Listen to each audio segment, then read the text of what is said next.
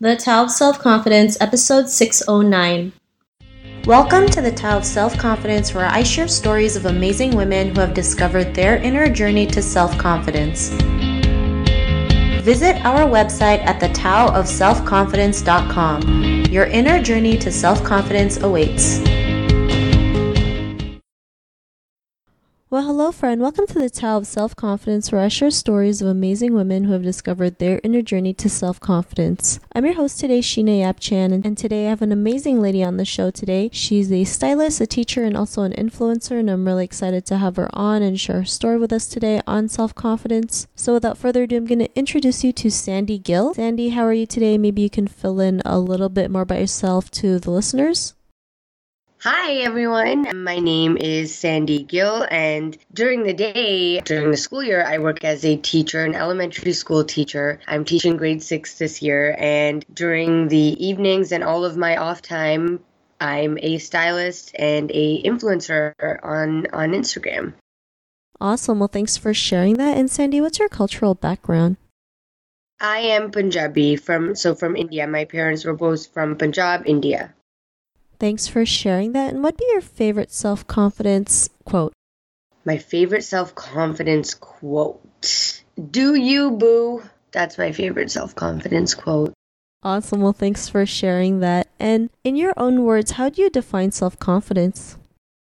Self-confidence to me is most importantly how you feel about yourself, because I feel that a lot of the work that has to do with self-confidence and insecurities has to do just with your relationship with yourself. So for me, it starts from within. And once you reach a place that you're comfortable with yourself, and that could be with the way you look, the way that you talk, or the things that you're doing. There's so many different areas that we're looking to be confident in. So once you achieve that in one area, you will feel self-confident in that area. So I feel like it's just more of an internal thing, and it comes from within, and it really has to come from a development of a relationship with yourself. Thanks for sharing that great definition, and I agree. It starts with you and how you treat yourself and how you see yourself. If you don't treat yourself if you don't treat yourself well, then you're not going to have that confidence. It has to start with you, and then it overflows and you can attract the right things into your life. So thanks for sharing that great definition. And Sandy, what was your life like before your discovery of self-confidence? So I would say that I'm still discovering it in certain areas of my life. But as a child, I grew up just being the youngest of 4. I guess I always felt like I was being compared to all my sisters. And even at school, I had friends, but I was never really in a tight-knit group of friends. I was just, a lone wolf, kind of. And so I think that experience kind of just really taught me from a young age to have my own back and to kind of love myself as a friend. And that's when that confidence began, like with the fashion and the way that I looked, because I began using fashion as an outlet to express myself and as an outlet to kind of paint myself as the person I wanted to be. And that was kind of my beginning of my journey of self-confidence and finding myself. Thanks for sharing that. And, was there other moments in your life where you realized, you were more than enough to go out there and be who you are? And what was that aha moment? The aha moments have actually come more recently when I started putting myself out online and putting all my work out there. And really, in the beginning, I didn't feel insecure about it because I had a very small following. But as that grew, I began to feel a little bit more conscious about the content that I was posting and how or when I was posting it. And that aha moment came when I realized that I was making it more of a scheduled thing and not really focusing on what I wanted to do and what I wanted to post. And that at that point I was like, you know what, everything that I post has to be of value to myself. And I'm only going to do things that make me feel good about myself and really share something with the world that will hopefully inspire them to do the same. And then after that I was just I'm only going to share things that will inspire others and inspire me rather than, overthinking and feeling less about myself. Thanks for sharing that. I know sometimes that can be very challenging, especially in social media, right? We feel like we have to live up to a person's or a follower's like expectation, and we have to realize people follow us because they like what we do. They like what we put out there, and if they don't like us, then they're not our people, right? There's like people out there who won't like you, right? And that's just the truth. But it doesn't mean that you stop, right? You just keep doing you, like you mentioned, do you, boo, and the people will follow, right? The people will come, and because of that realization, what's your life been like now? It's been a lot. Like, it feels like you can kind of just take a breath, and it feels a lot more like a formula. Does that make sense? It feels more like a formula. Like you have to put in for yourself. You have to remove what you think about what others think about you, and you just have to keep plowing forward, and that's going to lead you to like purpose. I wouldn't say happiness, but it'll lead you to purpose. So I feel like having that formula has been very easy, and it's felt very light for me creating and even doing any work, because I'll just ask, is this fun? Is this going to teach me something? Am I adding value? So as long as my work is meeting those criteria, it feels good, rather than, overthinking and feeling like I have to fulfill so many other expectations. It's just feeling a lot lighter now that I have that sense of clarity in my head. Thanks for sharing that. And to the woman who's listening to your episode, she may be in her own journey to self-confidence. What would be that one tip you would give to her?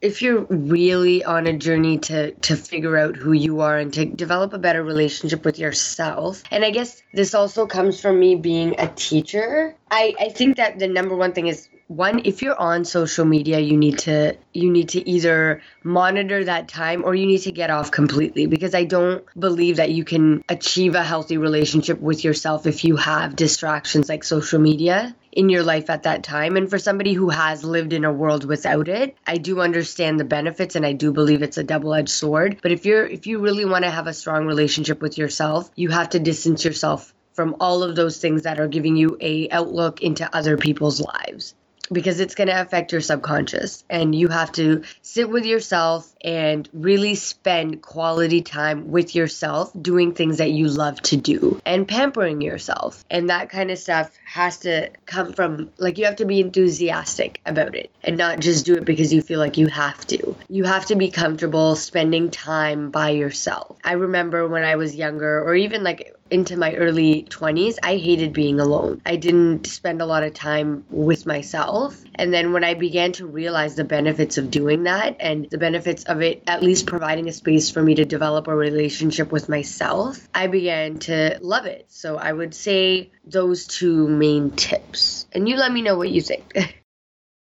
Awesome. Well, thanks for sharing that. And I totally agree. Having that me time is so important. I know at first, like you mentioned, it feels weird because it's like, you're spending time on yourself and you're not used to it. And you feel like people are looking at you, or you just feel like you feel super uncomfortable. But like you mentioned, the more you do it, the more you get to know yourself, things that you would tolerate and not tolerate, and just kind of like dump all your thoughts, right? Whether it's journaling or just, reading a book, whatever it is, meditation, like it just helps you have that confidence and know who you truly are. And that alone time will allow you to figure out what things you want to fill it with, like whether that's meditation or yoga or going to the gym or watching TV. You'll be able to figure that out. Yeah, I totally agree. So I think, those are some great tips that you mentioned, especially the social media thing. I mean, we live in a world where we feel like everyone has a perfect picture on Instagram, but, just because we see it on social media doesn't always mean, that's how they look or that's how they are. We never see what's behind closed doors, right? So we have to remember that as well. Right. And it's everywhere. Like the influence of social media is everywhere, whether we, admit it or not. It's there, and it's always going to be, it's kind of like a cloud over us. And it's great because it's allowing, it's probably how you and I connected. But at the same time, it just has to be something that you monitor and are self-aware about. Yeah, I totally agree. So thanks for sharing those great tips. And if our listeners wanted to get to know a little bit more about you and what you do, is there any links or social media profiles we can connect with? So I am on all platforms just as the Sandy Lion. So you guys can follow me anywhere just using the Sandy Lion. And I'd love to chat with you more and get to know some of you if you are looking to chat about how to feel better about yourself, or, even in fashion, like if you're looking to find ways to dress yourself and feel better about yourself, I'm your girl.